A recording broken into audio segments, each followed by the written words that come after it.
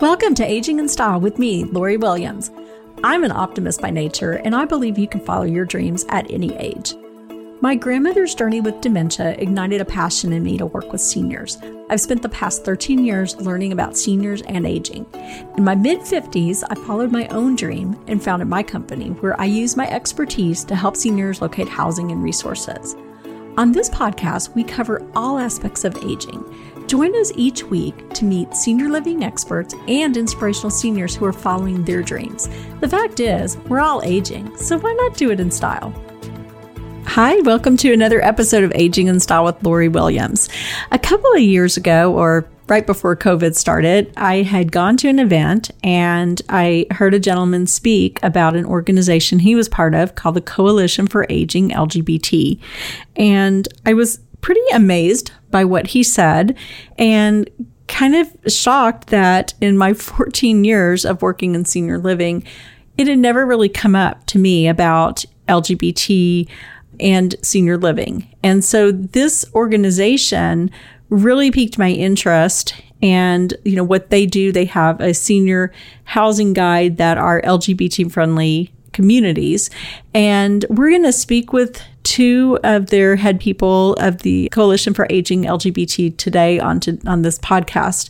I was looking on their website, and one thing that it said was, according to the latest U.S. Census, there are an estimated 194,451 members of the lesbian and gay community aged 45 to 90 plus living in the four largest counties of North Texas. So that's, if you live here in this area, it's Dallas, Tarrant, Collin, and Denton counties.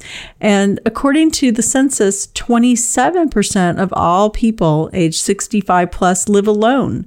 And many programs have been developed for non-LGBT aging citizens. However, access to these programs for LGBT citizens can be a challenge because of continued discrimination. And so that's what we're going to discuss today. We're going to talk about this program. We're going to talk about our aging seniors who are LGBT. And we're going to talk about what kind of things communities can do to be more aware and a better place to be for our LGBT families. So our guests today are Robert Emery, and he co-founded the Coalition for Aging LGBT, which provides support and advocacy for seniors in North Texas, and he currently serves as the treasurer. Robert is a founding member of the Dallas Way, which is a GLBT history project, which works to gather, organize, store, and present the complete GLBT history of Dallas, Texas. He's a very busy civic volunteer with over 40 years, and he has served as the board of directors of Black Tie Dinner and Friends of WRR, Dallas Classical Music Radio. And then our other guest is Dr. Diane Thornton. She is the executive director of the Coalition for Aging LGBT. Diane is a retired school superintendent and past CEO, president of the nonprofit. She is very passionate about working with the community to help make a difference. She holds a doctorate with an emphasis in educational leadership, and Diane volunteers as an advocate for CASA of Dallas and is an active board member on her son's school advisory board. Diane's love for her family is one that is shared with her wife and son, and they have been active in the LGBTQ community for many years and believe in the importance of awareness, support, and compassion for the everyday mission to allow for a safe, fair environment for all. That's beautiful. So welcome to both of you. Welcome, Robert, and welcome, Diane. I'm so glad that you agreed to be guests today, and I can't wait to hear more about the Coalition for Aging. Why don't we start with you, Robert? And can you tell us a little bit about what inspired you to work in this capacity with seniors? Yes, the lives that LGBT citizens in general live in America now is better than it was 50 years ago. But many of us are very conscious of the fact that the rights and privileges we enjoy today were brought to us by the people who are now currently 80 years old and 90 years old. They were a generation that was pursued relentlessly, thrown out of jobs, thrown out of clubs, thrown out of their communities, thrown out of their families, and they need our support. They need our caring, and they need our advocacy. Absolutely. And Diane? First of all, it's just an absolute honor that I have the privilege to work with the Coalition for Aging LGBT, because there are so many of our community members out there who are, in my opinion, afraid. And I feel that some of them possibly have even gone back into the closet because of that fear. And if they're living in an assisted living or a senior home. And it means a great deal to me because I want to help.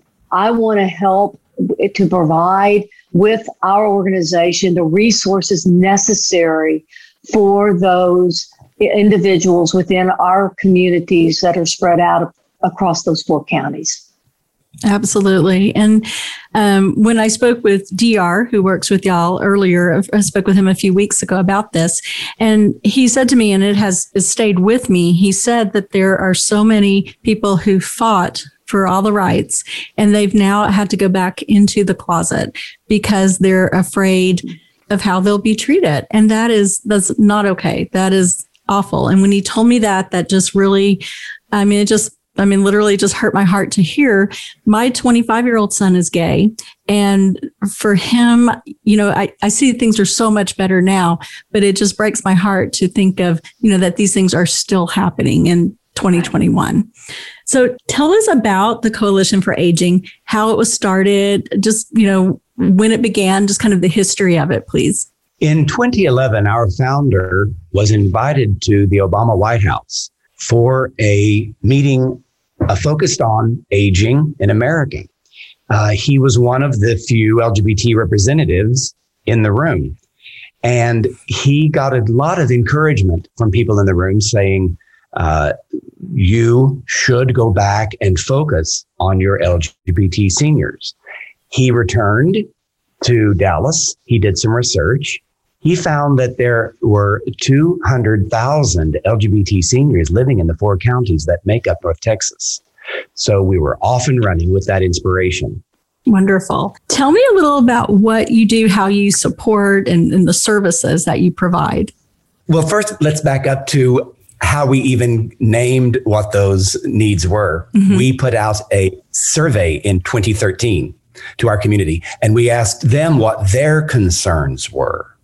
And what we got back was 95% of them said their number one concern was housing. Could they age in place in their home and have home health care come in? Would they be treated fairly in their own homes? Or if they needed to go to a community, would they be welcome there? That was their number one concern. Beyond that, the coalition advocates of legally and legislatively. We advocate, we study health issues, financial security.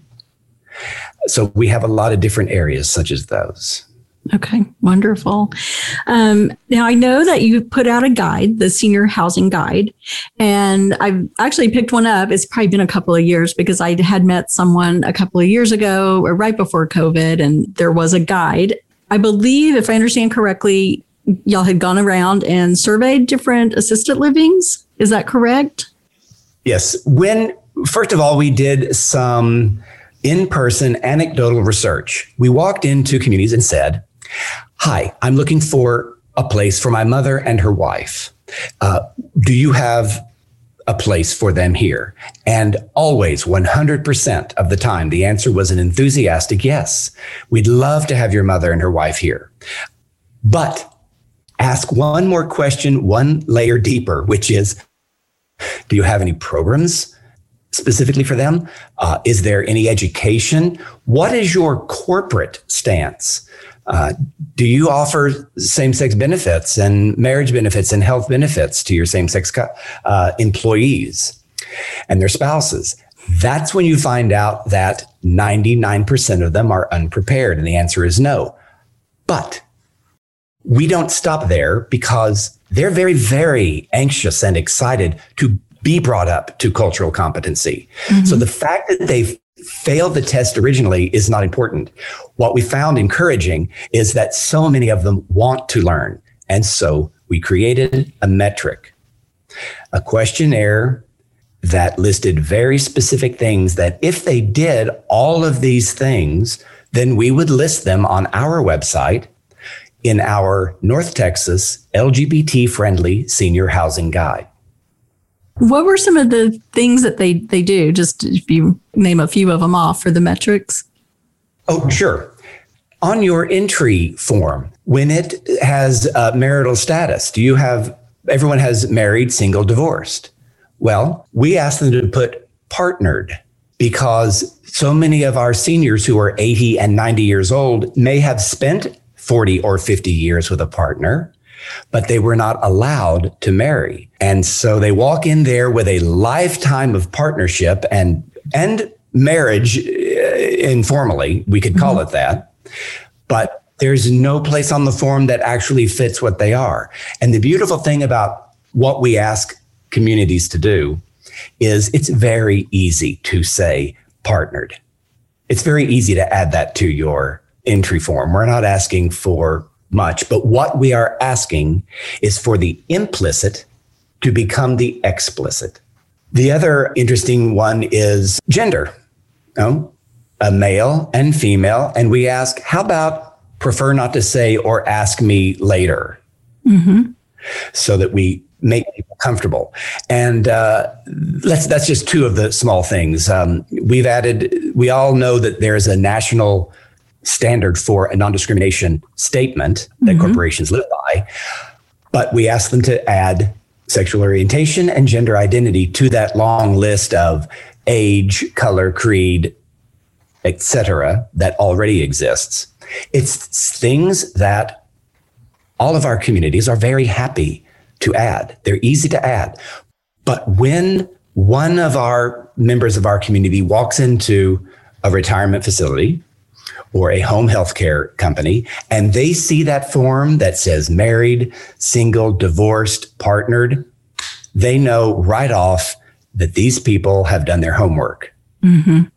That's great. That's good to know. What about like programming? Do you give them ideas and have some of the communities embrace programming? Well, they all have to embrace programming if they want to be in our housing guide, and many of them are. We will provide the programming, we'll provide the program, or we give them a very simple guideline, such as, here's a simple one. We know you all have movie night, and we know you sometimes discuss the movies after you have them. Would you please show a movie such as the Marigold Hotel? Because it has a very gay positive character in it. And we ask that when the movie's over, would you ask for a show of hands? Who has somebody in their life that they love who's LGBT? And you won't get very many hands raised, but we work with communities over the course of 6 months. And through that 6 months, we're giving training to the employees, everyone from the president to the caregivers, to the cafeteria staff, to the janitors, and the groundskeepers. Everyone gets the same training. And if you ask who has someone in their lives that they love who's LGBT, if you ask that when we first walk in the building, you'll get a shy single person who'll raise their hand. After 6 months, almost everyone raises their hand. Yeah. It's not that they didn't know them 6 months ago. They did not know it was okay to say it 6 months ago. And a nice byproduct of our work is that when we visit these communities later, a year later, they will report to us with a beaming smile on their face that due to our involvement with them and our training, the entire work environment is greatly improved. That's great. I mean, I think what you're doing, it opens communication is what it sounds like. It really makes people talk and know that it's okay to talk about. For that older generation, they may not have been comfortable talking about LGBT. No, a lot of them spent their lives in the closet. Even though they were out on the front lines working for equality, they still lived closeted in their jobs, in their homes sometimes. But this is a great time for us to turn to Diane because she has a very compelling story about why she's involved. Okay. Sure. Well, I'm involved, first of all, because I care about our community, but also we want to talk about closeted. I have been closeted all my life. And it wasn't until my wife and I married in 2013 that I was able to come out fully to my family. And that's a long time. Yeah. And it is the greatest feeling that I have and this inspires me. And having this opportunity to be the first executive director inspired me because I really feel it just opens up your heart to the possibilities. And so that's why, this is so important to me because I know what it feels like to sit in a room where it is spoken in a very negative manner regarding the LGBT community, whether it's youth or seniors. And I have bitten my tongue most of my life. And now it's a reward to me to be able now to give back and feel so great that I get to include my family, my wife, and my son. That is a wonderful story. I love that. Wonderful testimonial. And I mean, I feel like, when you say that, I just picture these people in their 80s. How awful to have to feel like they can't be who they are and especially feel like they're having to. I mean, that's hiding a whole, I don't know, like a major part of your life, not to be able to be who you are. And as you said, sit in a room and hear negative things said. And I would imagine that probably still happens with the older generation. So I think to bring in positivity and education into these communities, I think is a brilliant idea. Yeah. What kind of discrimination are the seniors, or what kind of things are happening with them? Is it the caregivers or is it other seniors? What happens in the communities or in home care if they have someone come into their home to care for them? Much of it is unintentional. LGBT people in America suffer many microaggressions throughout the day from people who don't even know what they're saying. And that's okay. They don't mean to hurt. It still hurts. For instance, here's a great example. Someone may say in a very sweet tone to a senior in their retirement community that they respect their choice being LGBT. I support you. I support your choice. And many of your listeners may not have figured out yet what part of that sentence is hurtful. So let me tell you that choice is a hurtful concept. Nobody chose to be LGBT. And it's hurtful because the word choice is still weaponized against us from the people who perpetuate the lie that it is a choice. And so the word choice is used often in anti-LGBT language. There's a tiny microaggression that was unintentional. So we talk about this, and it's part of the training. They also, when you have somebody that you're not sure what their gender is, the question is not so much, what are you, who are you, but the friendly way to say that is, tell me what pronouns you prefer. And that question speaks volumes to your awareness. So when we teach this and they learn it and they put it into practice, their lives open up. Everyone's lives open up when you learn those small things.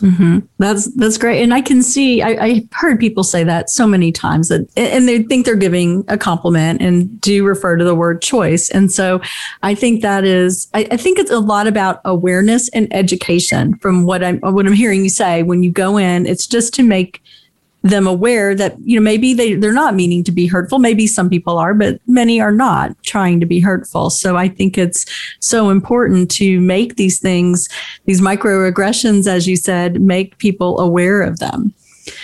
I know there are some places. Oh, go ahead. I'm giggling because I was at a party last week and I was speaking to a lady that I know. She's a lovely lady. And she wanted me to know, I suppose, that she accepts me. So she opened up about her grandson who is gay. And when she did that, she said, but I guess, it could be worse. He could be a drug addict. Oh. And I thought, well, okay, I know you're trying to be positive. I know you're trying to be positive, but wow, do you have any idea? And that's what I'm talking about, that we live with all the time. Good intentioned people, but wow. Yeah. It's kind of like really stop and think that through before you say something, right? Right. Wow. Would you please? Yeah, definitely. Oh my goodness. So, there are some places, I've read about in Arizona that have started communities that are LGBT only, and in California. And I actually had lunch with a gentleman today who owns care homes here in Dallas. And I was talking about the podcast, and he said, well, my son is gay, and I have been thinking about starting a care home that is only for LGBTQ. And I'm like, that's amazing. So, right? So I told him I'm going to send him this podcast. Make sure he listens to it. Okay. Based on our 2013 survey, we found out something that will surprise you. LGBT people, by and large, 92%, have no interest in being in a community that is exclusively LGBT. Really? Interesting. Now, that surprises us a lot, because there's lots of conversation among LGBT people that that's what they want. They want an LGBT. But when we burrowed down deeper, the refined language and the semantics is actually what they want is to live in the world, but they want the world to be culturally competent. So your friend has the right idea. If he were to go after that market, it's there and it's wanting. His prospective clients would not be as interested if there weren't some variety. Mm-hmm. Yeah.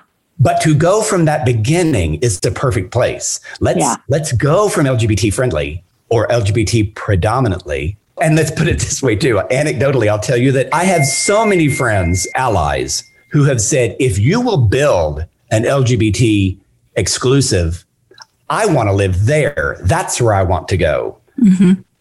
I want to be with y'all. So I would say to your friend, go for it, sir, but then also realize that the variety is the spice of life. Yeah, absolutely. Good point. So I always like to ask people, and as we're concluding, is there a senior in your life that inspired you? Someone you can think of that really was an inspiration to you? Diane? For me, it was my father. My father he grew up as an orphan his entire life. His parents died at a very young age. And so I would have to tell you that he was the greatest inspiration to me, just because he became successful and he saw what he could do and he saw what he wanted for his children, because I came from a family of 6 children. So I would have to tell you that it was my father. Wonderful. And I know we were talking earlier and you shared that your father was in assisted living, and yes, that, for you, it was a different experience going into assisted living for him. If you want to share with us about that, that would be great. Sure. There was never a question going into the assisted living place where he lived. I never doubted for a minute that he wasn't treated with anything but respect. He got the greatest care.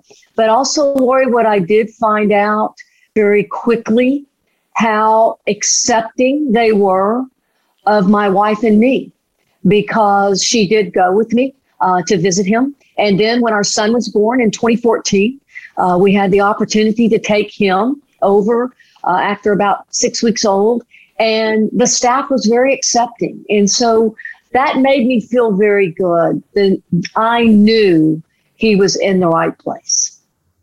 That's great. So, I mean, what I've learned by talking to both of you today, it sounds like there is a lot of people who are accepting in assisted living and senior living, want to do the right thing, but maybe we need a little education along the way and make a few changes just to make things, more friendly. Would y'all agree with that? Absolutely. Absolutely. Wonderful. So is there anyone, Robert, that stands out as an inspirational senior for you? I could list individuals such as Jack Evans and George Harris and Mike Anglin and Carl Parker, and the list is very long of people, but here's why I believe I was lucky.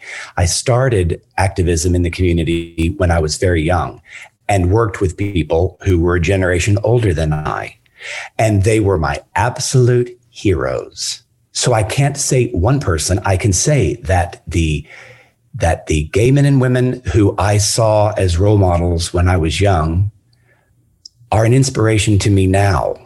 And I want to make it good for them as I can.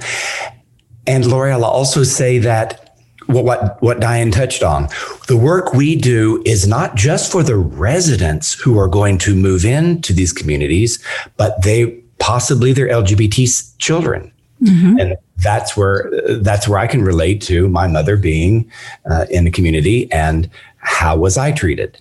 So it would have been nice in the place where she was, which was the best in town, but they were not very evolved on the gay thing. And what I mean by that is there were gay people working everywhere in that place and all of them were closeted. And that's not helpful for anyone. My favorite story is that the director of activities was married to the director of nursing, and they were closeted. Now, they weren't closeted in their home, but they had to be closeted at work.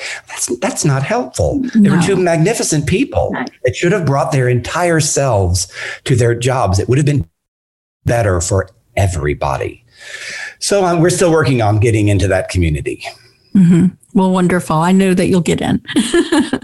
So I appreciate you both being on the podcast and sharing all your information. And we're going to share your website. And can people still get the senior housing guide? Is there a way if someone in Dallas wanted to get a copy of the guide? Oh, most certainly. You just visit us on the web at cfa.lgbt. And the housing guide is one of the first things that comes up on our homepage. Wonderful. And a lot of senior communities, people listen to this podcast. And if they want to reach out to you, just go to the website, or what would be the best way? That's exactly. And we have a place for a contact us, and you let us know. The great good news is that since COVID, of course, we have not been able to set foot on any campuses. But I'm thrilled to tell you that communities have reached out to us as COVID began to wind down, saying, okay, we want to be in your next guide. So I love that you mentioned that, because I believe that your listeners who are in that business, we'd love for them to go to our website and use the contact us spot and let us know that you'd like for us to come see you. We will come see you. Wonderful. And when is your next guide coming out? Do you have one scheduled? We don't have one scheduled for print because we're going to focus on updating them online so that we can add somebody immediately. If we wait till printing, then we have to wait for a lot of people who are anxious. They want to be listed as soon as possible. So we're doing a whole lot of focus on the online. Okay, great. Well, thank you so much. It was such a pleasure getting to talk to both of you. And I know this is going to be a really good show. I know people are going to enjoy listening to this and learn something from it. And as always, thank you for listening to the podcast. And if you have questions or need additional resources, you can always visit my website, which is LoriWilliams-seniorservices.com. We'll see you next week.